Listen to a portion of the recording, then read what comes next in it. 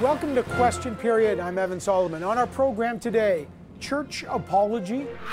As a Catholic, I am deeply disappointed by the position that the Catholic Church has taken now and over the past many years. Will the Catholic Church apologize for its role in the residential system in the wake of the discovery of a mass grave of 215 unidentified children? What needs to happen now with the investigation? The National Chief of the Assembly of First Nations, Perry Bellegarde, and the Federation of Sovereign Indigenous Nations Chief, Bobby Cameron, weigh in, and then immediate action. We will be there with the Kamloops and all communities across Canada affected by missing children and the legacy of residential schools and the intergenerational trauma it inflicted. Why did the federal government wait so long to allocate money to find more mass graves? Will the government force the Catholic Church to release all their archives and documents? The Minister of Indigenous Services, Mark Miller, joins us on that. And so does the lawyer who has represented thousands of survivors of sexual abuse in the church in places like Boston.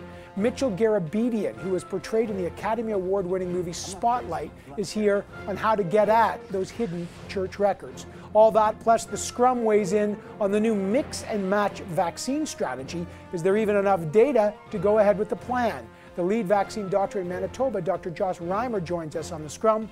This is Question Period. Let's go get some answers. Death cast a long shadow over Canada's residential schools. Those are the first words in this. This is Volume 4 of the Truth and Reconciliation Commission's 2015 report. It's actually called The Missing Children and Unmarked Graves. This report gave chilling details of the extent of the death. Mass graves across the country, like the one found last week in the Kamloops Residential Institution. We don't call these places schools because that's a disgraceful distortion of the term. We know that there were probably lots of sites similar to Kamloops that are going to come to light in the future. And we need to begin to prepare ourselves for that. Now, Justice Murray Sinclair, who you just saw there, oversaw the Truth and Reconciliation Commission, and he knew all about what was going on. He knew that in over 30% of the cases, the government and the schools never even bothered to record the name of the child who died. And in 50% of the time, they didn't even bother to record the cause of death. These kids were literally erased. But nothing happened until Kamloops. Finally now, the local RCMP confirms a file has been opened to investigate, saying they will continue working closely with the First Nation community leaders in determining the next steps. Well, Justice Sinclair says the RCMP is already making things worse. They are now beginning to question those who have made this story available. And unfortunately, in typical heavy-handed and ham-handed police way, they are simply intimidating people rather than helping them. Meanwhile, the Catholic Church, which ran that institution and over 65% of all residential institutes, refuses to apologize for their role. And there are calls for them, even from the United Nations now, to release all the documents relating to what happened. So what needs to happen right now? We begin our coverage today with the National Chief of the Assembly of First Nations, Perry Bellegarde, and the Federation of Sovereign Indigenous Nations Chief, Bobby Cameron. Chiefs, great to have both of you back on the program. I'm going to start with you, Chief Bellegarde, and let's just start with the investigation. Yes, the RCMP has confirmed they've opened an investigation. Justice Sinclair has already called it heavy-handed. What do you make of that and how this has to proceed? Well, it's got to be done in a very respectful way. That 215 children are speaking, waking up everybody across Canada. You know, it's a validation of what the survivors have been saying for years. Nobody can deny the horrific evidence that's there. There has to be independent investigations on all the 130 residential school sites. That's what has to happen. And yes, a lot of these are crime scenes. So the RCMP have to be involved, the coroners have to be involved, First Nations leaders have to be involved, and the elders have to be involved. But it has to begin. This is something, again, the 94 calls to action from the Truth and Reconciliation Commission. How many of them are implemented? You know, we can go line by line by line. More energy and effort has to get done to implement those 94 calls to action. And that's what has to begin. I've always said it before, Evan, there's two things that hurt First Nations people in Canada. The genocide of the residential schools, and then the imposition of the Indian Act in 1876, which was colonization, oppression. We couldn't leave the reserve without a permit till 51, no access to a lawyer till 1951, and it basically is colonization. It opened up the land and resources for exploitation. And so between those two things, you see the intergenerational trauma and the effects on First Nations people. So now we have to get all of this research done, this investigation done properly, and truth really comes before reconciliation and healing. Yeah.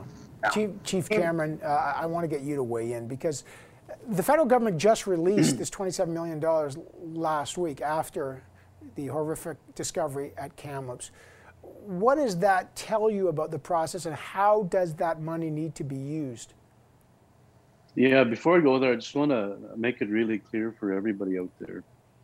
For many of our survivors, those places were places of torture, abuse, and death. Torture, abuse, and death. And currently, there's a lot of mistrust with the RCMP as it is. So we need our survivors working side by side with any investigation at these residential school sites.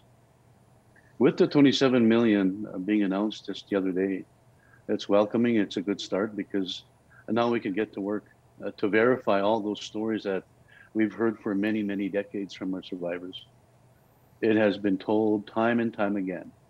And now the world is now believing us. This is a worldwide travesty.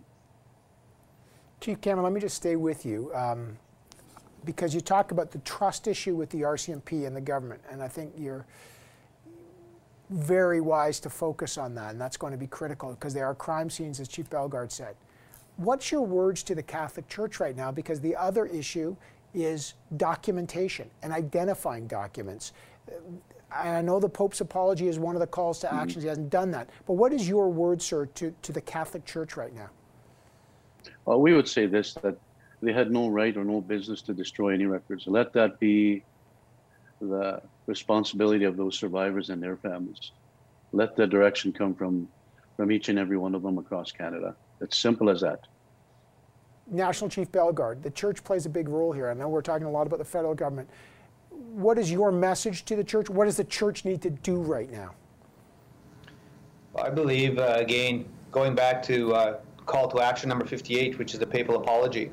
Out of all the churches in Canada, a lot of them have already apologized. The one yet to apologize is the Roman Catholic Church.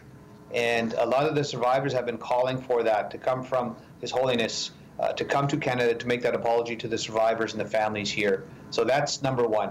Number two, open up their records, open up their archives, open up their information to help and aid in this research that's so desperately needed to track these little children.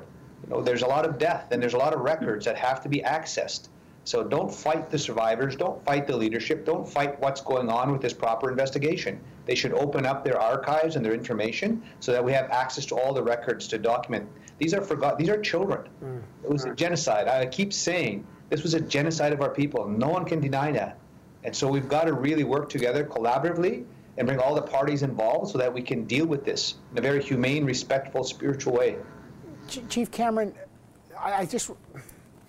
we're going to talk about Kamloops because of the 215 kids that are in this unmarked grave. We don't even know who they are. But there's as Murray Sinclair said, there's a lot more sites. How many, in your mind, will we be seeing many more of these unmarked mass graves? You know, we're probably into the hundreds right now. The Muskowhegan First Nation has revealed they have 35 unmarked graves, and there's more. We were up in the North Battleford area. There's more there. There's more in LeBret. There's more, and we're talking about the hundreds just in our region. So we got to get this right. You got to have the survivors fully involved from start to finish. For all of those federal government leaders and the RCMP, you must have the survivors fully involved. Otherwise, this is going to fail. Include the survivors, please. The current process that the federal government is on in challenging certain legislation or laws are not working. We must and we need to immediately go on a different path in the area of reconciliation under the direction and guidance of our survivors and our families right across this country on our First Nation territories. The best solutions are right there at the First Nation level. Chief Cameron, National Chief Bellegarde, your voices have been powerful along with so many other leaders as we continue to reckon with this ongoing story and history. I want to thank both of you for joining us today. Gentlemen, thank you. Thank you. Thanks for the opportunity. Coming up, the government's response. They've promised $27 million to help Indigenous communities locate children who died at residential schools. Why has that money been so long delayed? What will they do now? The Indigenous Services Minister, Mark Miller, responds next. Stay right here with Question Period.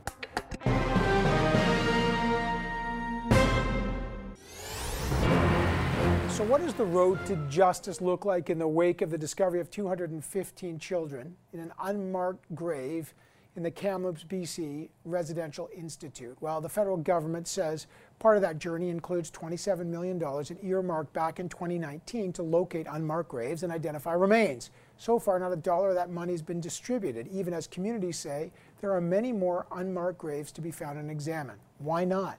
How many more Kamloops-like tragedies might there be?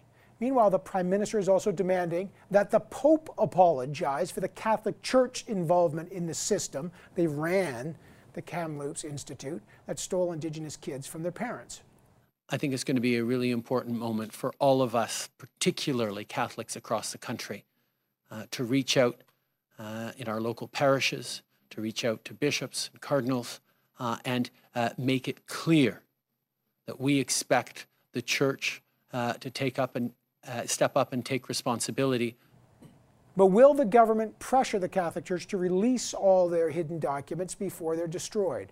Let's find out. Joining me now is the Minister of Indigenous Services, Mark Miller. Minister, I know it's been a very difficult last more than a week now, so thanks for joining us. Why did it take the federal government to be confronted, frankly, with the tragedy of the discovery of the remains of these 215 children to suddenly release that $27 million to help find more remains? Well, look, Evan, this has been a difficult week for reconciliation. Frankly, a stark reminder that the truth comes first. I'm not going to give any excuses for the reasons why this money wasn't distributed earlier. It didn't come out of nowhere. It was part of a budget process in 2019. The Kamloops communities have been doing this for over a decade. They put a lot of work into it. They were funded in part by a heritage grant. These are things that are very painful to do. They take a long time. I guess in light of this tragedy, I want to be clear, the federal government will be there for communities that want to undertake these searches and deploy any expertise we have, whether it's with the armed forces that have an archaeological team or others to help these communities along the way, along with provincial governments that have all indicated their support. So how is that going to work, though? Like, okay, the federal government saying, okay, here's $27 million. We don't know how that's going to be allocated. The armed forces will help. But I understand the communities have ceremony. We all understand there's a process here. You just can't rush in and start digging. But the RCMP has already opened an investigation, for example, in Kamloops, and Justice Sinclair has said they're ham-handed. They've offended the community already. What does that tell you about the process? Well, certainly it's the potential site of a crime scene, and it's also perhaps considered sacred, and the communities are in deep mourning. And we have to respect that process. If there's anything we've heard from those communities, as we reach out to give them mental health support, is they need their space. We've closed off the airspace in and around the Kamloops Residential School because there's people going in there with drones. We'll be there for the community, but my point in all this, and I don't want it to sound equivocal like the federal government won't be there, but communities have to be front and center. That's precisely what the calls to action say. And that's what we'll do with other nations. There are nations that, frankly, are not at that point where they want to revisit these things. They won't go into these places. There are some that have turned these institutes into a hotel or a commemoration event place, but we'll be there for them, and we will give you the resources and the particular expertise that the Canadian government will support, as well as the provinces. The key to any justice, as you know, is going to be real records. As you know, will the federal government subpoena the Catholic Church records before they can be destroyed? You know, there is a subpoena process that exists as part of any sort of criminal investigation and court process. Functionally, the Attorney General of Canada, in contrast to his American counterpart, doesn't have the power to issue these summary subpoenas. But it starts with a discussion and negotiation with the Catholic Church. You know, the truth needs to be unveiled. And wherever these records lie, if and when investigation is opened, we'll expect the Catholic Church. Are you concerned, the church? You know, we heard the Archbishop of Vancouver saying we're going to comply, but no one's seen a lot of these documents. Are you concerned now that before these are exposed, given what's happening, given that the church refuses to apologize, are you concerned the church is going to destroy records? Well, look, despite my criticism of the church over the last few days, I have confidence that the church will respect the court process. I have no indication to the contrary. At the same time, there are Indigenous people in mourning today. The lack of an apology that, in fact, as you know, was given by the Anglican Church, United Church, and Presbyterian Churches, comprehensive apologies, was not given by the Catholic Church, and it needs to be done. You can't do that, and you can't close wounds unless you get that apology. I'll add that there are a number of Indigenous people that don't care about the Catholic Church, and I get that as well. But there are a number of others. But why do you? Sorry, let me just quickly. Why, Minister, would you have confidence in the Catholic Church? What gives you confidence? They've never apologized. They never paid the full amount of compensation that they were supposed to pay in the first place. In the statement of the bishops, they didn't even mention the fact that they ran the Kamloops institution. Why would you be confident at all that they would be forthright and honest about something that they have never even taken responsibility for? Look, Evan, perhaps I'm naive, but I'm a man of faith. I'm not Catholic, I'm Protestant. I've spent time in those institutions. I have good faith in others. I am hopeful in all this. I also expect people, regardless of my mental frame in this, I expect people to follow a court process. And if there is any suspicion that these documents would be eventually subpoenaed, then those institutions have an obligation. The credibility of the government has been challenged by not only opposition leaders, but a lot of Indigenous leaders who say, on one hand, you say we're there to support Indigenous communities in the process of reconciliation. On the other hand, you're literally in the process of taking Indigenous children to court. On June 11th, your government is back in court to fight the decision of the Human Rights Tribunal, which concluded that Indigenous kids were badly treated by the welfare system. They concluded each of these kids since 2006 deserve a $40,000 award. Indigenous leaders have repeatedly asked the federal government, stop the legal fight. Will you stop it? Why are you fighting these children? I want to be clear on that with people, because there seems to be a bit of misunderstanding. And to be clear, every First Nation child that was removed and treated unfairly, discriminated against by the child removal system will be justly and fairly compensated. We are having discussions with parties to class actions where the same group of litigants largely overlap. So there is some complexity to it. Let me remind you also that the CHRT awarded $40,000 for children, whether they spent a day in care justly or unjustly, or 20 years. There are some children that have suffered horrible effects and abuse of the child care system that deserve more, frankly. And that is the place where we want to be. We think that's best located within the discussions that are situated within the class actions that are convened. We are in confidential discussions. I got to leave it there. Minister Mark Miller, thank you for taking the time. I appreciate you joining us today. Thanks, Evan. Coming up, the mix and match age is upon us. The National Advisory Committee on Immunization says, yes, you can mix and match your vaccines. Is there enough data to actually back that up? We'll find out next. The Scrum is here with our special guest, Dr. Josh Reimer, Manitoba's medical lead for vaccine implementation. Stay right here with Question Period.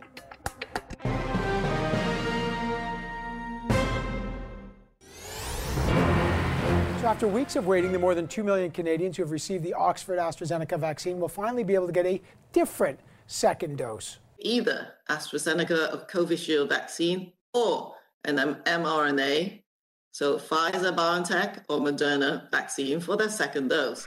The National Advisory Council on Immunization said that studies on mixing and matching from Spain and Germany are enough to give the new strategy the green light. The reason for the change? The extremely rare but still some blood clots tied to AstraZeneca. Health Canada estimates the risks of those serious blood clots, by the way, to be 1 in 83,000 with the first shot of AstraZeneca. Studies out of the UK show the risk after a second dose of AstraZeneca plummets to 1 in 600,000. So for Canadians, though, who got the Pfizer or Moderna as a first shot, NACI says those vaccines can be considered essentially interchangeable. So will I say just go ahead and swap those two doses, try and find the same vaccine, same mRNA vaccine. But if you can't for some reason, then they consider them interchangeable. But one problem, NACI admits there's, quote, no data currently existing on the interchangeability of COVID-19 mRNA vaccines. So if there's no data, why is NACI recommending that you can mix and match Pfizer and Moderna? To answer all that, let's bring in the scrum. Joyce Napier is the CTV Ottawa Bureau Chief. She's joins us alongside Tonda McCharles, parliamentary reporter for the Toronto Star. And our special guest this round is Dr. Josh Reimer, Manitoba's medical lead for Vaccine Implementation Task Force. Great to have all of you here. And I know the situation remains very difficult in Manitoba, Doctor. So thanks for your work on that. Why did your province and why do you think NACI actually gave the green light for mixing and matching when they, on one hand, they say there's no data to show you should really be able to do that? I think most of the decision really comes from what we've seen over decades of research and experience with other vaccines. So we've seen that in the vast majority of circumstances, switching products and often even switching vaccine types still results in great protection. And it's something that we do with influenza. It's something that we do with hepatitis. So we have a lot of experience doing this in the past. And what these small trials did is reassure us that it doesn't look like the COVID vaccines will be different than our previous experience. So even though they're small trials and we're early in the science on this exact vaccine, so far it's looking quite consistent with what we already know about other vaccines. But Doc, let me stay with you. These are mRNA vaccines. They've never been used before, so they're new. They're different from past vaccines. And again, if we're supposed to, quote, follow the science, some might wonder, is this a big human experiment that's being conducted here and in France and Germany that we don't have data for? Well, in some ways, during a pandemic, everything we do is a big human experiment because we're all having to learn together at the same time about what works the best. But we do have good data from animal models showing great immune response when products were switched. And like I said, this is quite consistent with the baseline research and experience we have with other vaccines. And so we feel confident that the immune response would be similar with these ones as well. But that doesn't mean we don't keep looking, because sometimes research does surprise us. So it is really important that we do these trials to make sure we're not missing something. Tonda, just give me your read. I mean, if there's no data, Canadians keep saying, hey, follow the science, follow the science. Well, we don't really have the full science. Is the government or NACI being forced to do this mixing and matching, frankly, because we've had issues around AstraZeneca? We've just had a shortage and there's concern about the new variants. Well, the government did admit that. Dr. Cham admitted that. NACI did say a lot of their decision making is because of vaccine supply and the limited influx of different products at different times. But look, I mean, I think that we had been hearing from a lot of experts, even before the limited studies that are out now, predicting that this would actually be a good strategy to use. I'm no doctor. I note that, while there's no data around the interchangeability of the mRNA vaccines, they're the ones that seem to be performing the best in all of this. And so, maybe Canadians can take some comfort in that, but I think that it's a strategy that vaccinologists, say is a good one. So I think the doctor kind of hit a point. We're all kind of doing things a bit on the fly in this pandemic, and really right now it's a race against the variants, isn't it? Yeah, Joyce, just weigh in, because I think there's 2 million plus Canadians with AstraZeneca that are kind of wondering, should I jump off the AstraZeneca train and onto the mRNA train? Is it good? Is it bad? I don't know. Well, that's the answer. I don't know. We don't know. Look, we're not scientists, as Tonda says. I don't know. I'm not a doctor. I'm not either. But what I do know is I feel sort of reassured when the science is followed. But what study are we basing this on? Or are we the study? And in a lot of cases, as the doctor said, look, this is a pandemic. We were asked from the way beginning to park our individuality for the sake of the collective. And so we have done a lot of things that we never did before. I hesitate to say that mixing these mRNA vaccines is the right thing to do, because we don't know, the doctor doesn't know, and I think NACI doesn't know. We're just betting that this is the right thing. Look, we bet that waiting months between 2 shots was the right thing, and it turned out to be the right thing. Now we have to hurry up and get those second shots in people's arms, but that was a right bet. So who am I to say that mixing, these vaccines is not a good thing? All I'm saying is that the communication is terrible. The information we have is minimal, and, you know, go ahead, jump. Let me go to an area that maybe Tonda and Joyce and I are a little more comfortable, from the actual medicine to the politics. Tonda, the U.S. is giving other countries, President Biden said 25 million doses, they don't need them. Canada is going to share 6 million of those doses with many countries. These are Moderna and and Pfizer. Should Canada, given how many vaccines we've got, should Canada, from a political point of view, take those?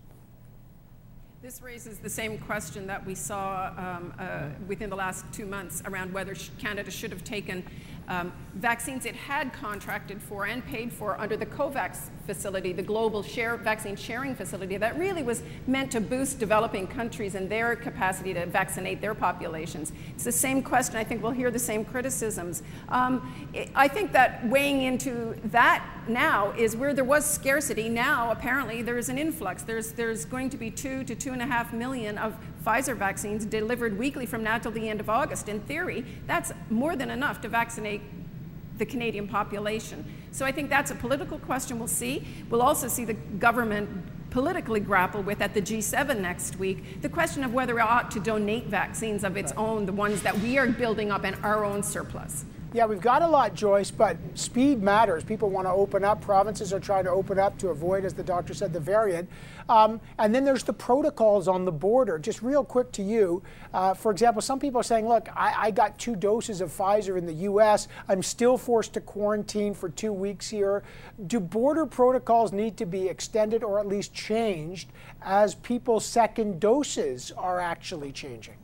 Well, obviously they need to be changed. Obviously, that's just logic. If you've had 2 vaccines and the elapsed time has passed, that you need those 2 weeks after that second shot, then why would you have to self-isolate if not because of punitive measures imposed by Canada? On the other hand, the Americans want to open that border. They want to open it really bad, and there's a lot of pressure on the federal government to just relent, open that border. You know, vaccination campaigns on both sides are doing well. But you've got the Ontario government who's asking the federal government to tighten those border restrictions. So continue the punitive measures. Those silly hotels, the 3-day, sojourn in a hotel that even the science is telling the politicians it's totally useless. Stop doing that. They keep doing it. And that's political. That is definitely political. Yeah, of course. And of course, because everyone's prepping for an upcoming election. So welcome to the politics. In the meantime, we're still deep in the pandemic. Okay, I got to leave it there. Dr. Reimer, thank you for your work and always for coming on to communicate with us. I really appreciate that. Tonda and Joyce are going to stick around. Coming up with the search for unmarked burial sites at residential institutions just beginning. There are now calls for the Catholic Church to release all the records and to apologize. But we are going to turn to Mitchell Garabedian. He's the lawyer who has fought the Catholic Church for decades on behalf of survivors of sexual abuse to get at sealed church documents. He joins us next. Stay right here with Question Period.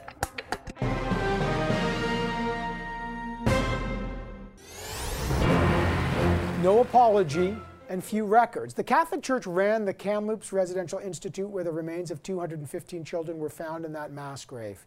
But unlike other churches who have now formally apologized for their role in the system, the Pope refuses to do so. But more than just an apology, the Church has also not released all its records about what happened inside those institutions. The fact that there are still church records that have not been revealed, that have not been made available to the National Center or to us at the TRC that related to this, is also a sad commentary on the lack of the commitment by the Catholic Church. We have a guest who has represented hundreds of survivors of sexual abuse in the church around the world and has fought the church in places like Boston so he can get access and victims can get access to records. His name is Mitchell Garabedian. Now, you might know him. He was portrayed by the actor Stanley Tucci in the Academy Award-winning movie Spotlight. Look at this. I know I did. But this is Boston, and the church does not want them to be found. So what lessons can leaders fighting for access for records about what happened inside these residential institutions in Canada learn from the decades-long fight that survivors of sexual abuse against the church have had? Let's find out. Joining us now is Mitchell Garabedian. Ms. Garabedian, good to have you back on the program. First, you've represented children abused by the church for decades around the world, including here in Canada. When you heard about the mass grave of the 215 unidentified children in Kamloops, what was your reaction? Sadly, I was not surprised. It's shocking, of course, but I'm not surprised. I mean, there have been hundreds, if not 1,000, victims of clergy sexual abuse who have committed suicide as a result of being sexually abused, thousands of children. I'm not surprised because the Catholic Church acts in secrecy. It's not held accountable. The big issue here is not just the formal apology, which is not forthcoming, but access to all the records. What advice would you give Indigenous leaders and communities who are looking for the Catholic Church to disclose all the records? Even the federal government has called for this. What advice would you give them of how to get access to those? Subpoena the secret files of the Catholic Church. Under canon law, the Archbishop has secret files under Canon 489, 490, other canons surrounding those canons. He has access to the secret files, and in those secret files are records of criminal acts relating to morality. Now, those records are only going to be kept for a certain amount of time, but summaries of those records have to be kept for eternity.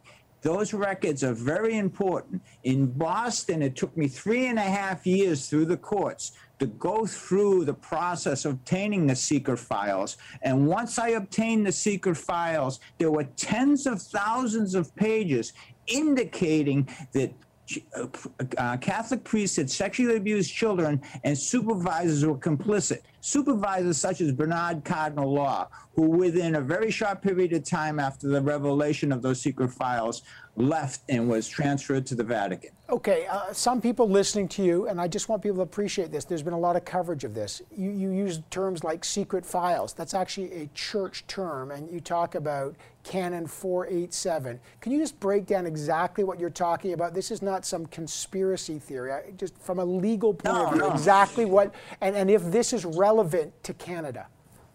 Canon law is the law of the Church, of the Catholic Church.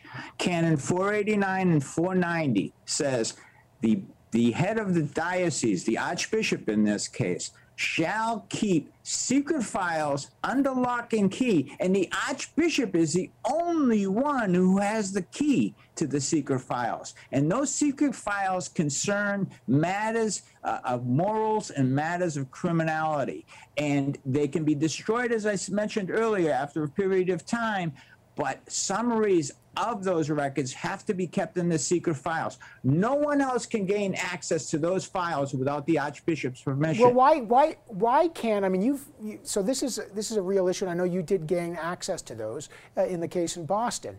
But why can't, if this is a crime scene now, why can't these simply be subpoenaed and the church would be forced to open up those records? They should be subpoenaed, but they should be subpoenaed immediately. Now, the church is going to claim that this is protected through the religious charter in Canada, freedom of religion. But the argument is the government has a right to records which indicate misconduct, not religious belief, but misconduct, not just conduct. If you want to worship on a chair, you can worship somebody on a chair. But if you're committing a criminal act, a moral act, the government has a right to those records. And in a civil court, the plaintiffs have a right to those records. And as we're speaking, I'm concerned that the Archbishop is burning those records. But the government should act right away. What advice, and again, just from a strictly legal point of view, would you give these communities right now, as there may be many more mass graves? There has to be action through the courts. The government must act right away. It must subpoena these records right away so that these records are not destroyed. It must obtain an order preventing the Archbishop from destroying the records. Some dioceses will have a bonfire and burn the records and turn around and claim, oh, the records is destroyed. We don't have the records you want. I'm sorry. Or they'll sanitize the records. Now, if the Catholic Church has committed crimes and they're supposed supposed to give the government records. They're probably going to look at these records and say, the Catholic Church is going to look at these records and say, we have to redact some names, we have to redact some information because former Bishop so-and-so may be guilty of a crime here for his allowance of the death of these children. We have to act you have to act very swiftly and very cautiously. The facts speak for themselves. There are thousands of children who died in these residential schools, and it was never revealed until recently. Now, how do you trust an entity to self-police and come forward with the truth? You can't. Government has to act quickly. Ms. Garabedian, I know this is something that you continue to represent many survivors of sexual abuse in the church. I really appreciate your perspective on this today. Thank you so much. Thank you for having me. All right, when we come back, does the discovery of this mass unmarked grave of 215 children spell a reckoning for Canada's colonial past? Is it time to rethink how figures like Sir John A. Macdonald are treated in Canada? What about those statues? There's been a big debate about that, and we'll take it up right here next on Question Period.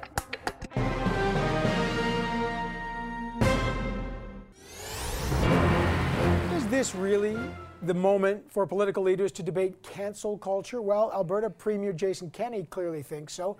After the discovery of 215 children's remains at the Residential Institute in Kamloops, BC, the old debate about historical figures like Sir John A. Macdonald and others reemerged. How to deal with the fact that Sir John A. was one of the architects of the residential school system. Well, the Municipal Council of Charlottetown and PEI has already voted to remove the statue of Sir John A. Macdonald from their downtown core. You got Ryerson University students and some professors calling for that institute to change its name because Egerton Ryerson was another architect of the residential system.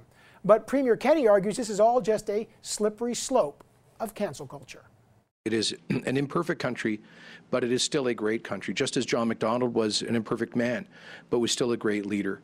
If we want to get into canceling every figure in our history who took positions on issues at the time that we now judge harshly and rightly, in historical retrospective. But if that's the new standard, then I think almost the entire founding leadership of our country gets canceled. Then Prime Minister Trudeau spoke about this on Friday. Check this out. There are lots of really important conversations to have, and I think we need to have them as Canadians who grapple with a past that is not just a historical past, but a past that has impacts on the present right now. So how does Canada move forward with reconciliation when these conflicts about historical memory persist? How does the Prime Minister address these issues when so many institutions are named after the very first Prime Minister, by the way, including the building where he participates in press conferences every week? Is this cancel culture, or is this stolen victimization, where cancel culture proponents are stealing the position of victimhood from the lost Indigenous children? To have that debate, the Scrum is back. Joyce Napier, CTV News Ottawa Bureau Chief, is back. So is Tonda McCharles, parliamentary reporter for The Star. And our special guest this round is the Chair of Indigenous Governance at Ryerson University, Professor Pam Palmaner. All right, great to have everyone back, and thanks for joining us. Pam, you work at Ryerson University. I know there's a big debate about that. But what did you make of Premier Kenney's comment, this is a slippery slope and cancel culture will eventually cancel all sorts of leaders who are judged by today's standards?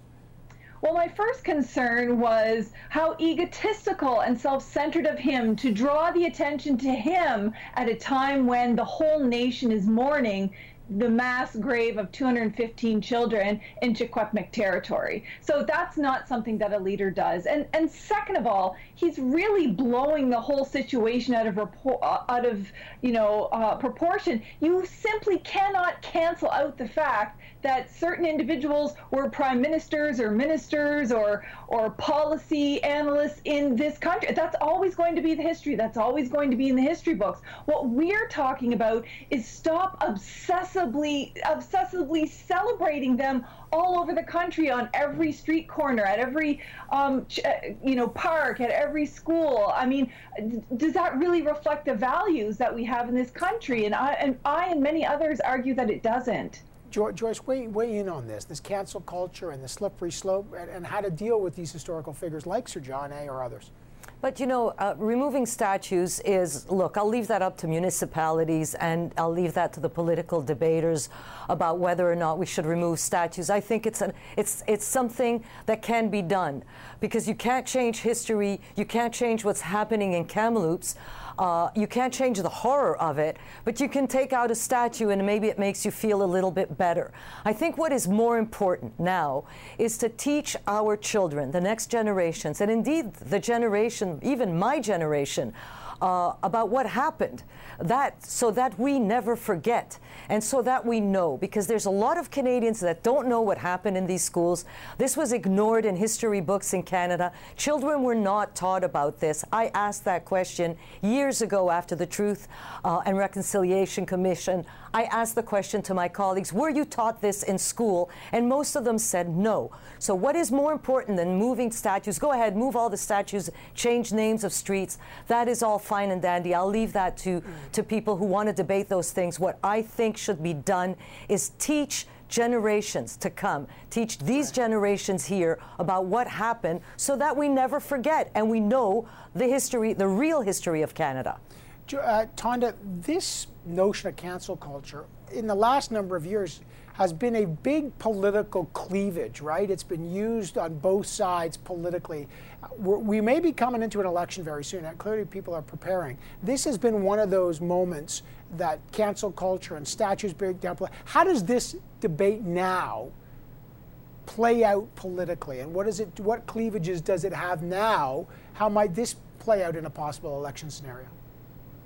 I don't see it actually being an election issue per se. What it speaks to is, in the political parties' sense, they often talk in terms of how they want to frame freedom of expression, for example. So, look, what I see this is, Joyce said we need to teach the younger generations. In fact, the younger generations are finally now being taught this history. And the whole question of statues and symbols, actually, if it's not up to us, I can tell you that the young people in my circle and in my family and their friends, they already have made up their minds about this. And if we don't take care of it, they will get rid of those statues. It is not a problem for them. What is interesting is the things that positively political parties and governments can do. And one of the recommendations from the Truth and Reconciliation Commission was to establish a national memorial where there would be a statue and something to commemorate the loss of the kids in the residential schools, and something that would allow for the tomb of an unknown child, for example. I mean, there is a positive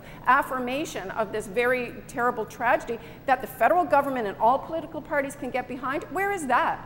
That's not anywhere. So I think there are positive acts that we will see political parties adopt, but as for it as a voting issue or a political division in that respect, I don't see it's a vote decider, shall we say. Yeah, and look, symbols matter in politics, I appreciate that, but actions matter more in the wake of the horrifying discovery at Kamloops. Pam, what are the biggest real challenges that all parties face, where government or opposition, on the issue of how to move forward? I know everyone says now we've got to move on the actions in the Truth and Reconciliation. We keep hearing words, but what do you, in your view, real concrete actions, what do we need to see?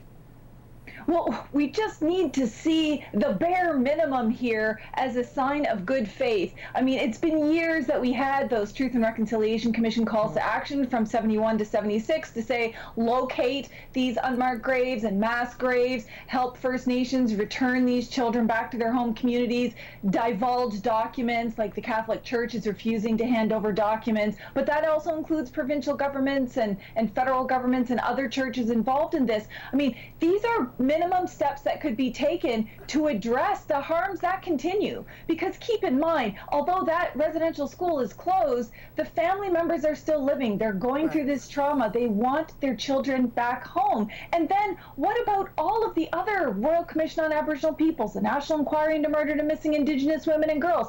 The federal government and provincial governments continue to fall behind decade after decade of inaction. They've all got to get themselves together and take some concrete action to make some real change. So we're not doing this 10 years from now and 20 years from now calling for action. Tonda, again, this is going to play out in various ways. I just keep thinking, what would happen after this week? What will happen if there's another pipeline protest? What would happen with the wet sweating? How does this break down on political lines? Because we're going to come to a campaign, and these are going to be the big issues.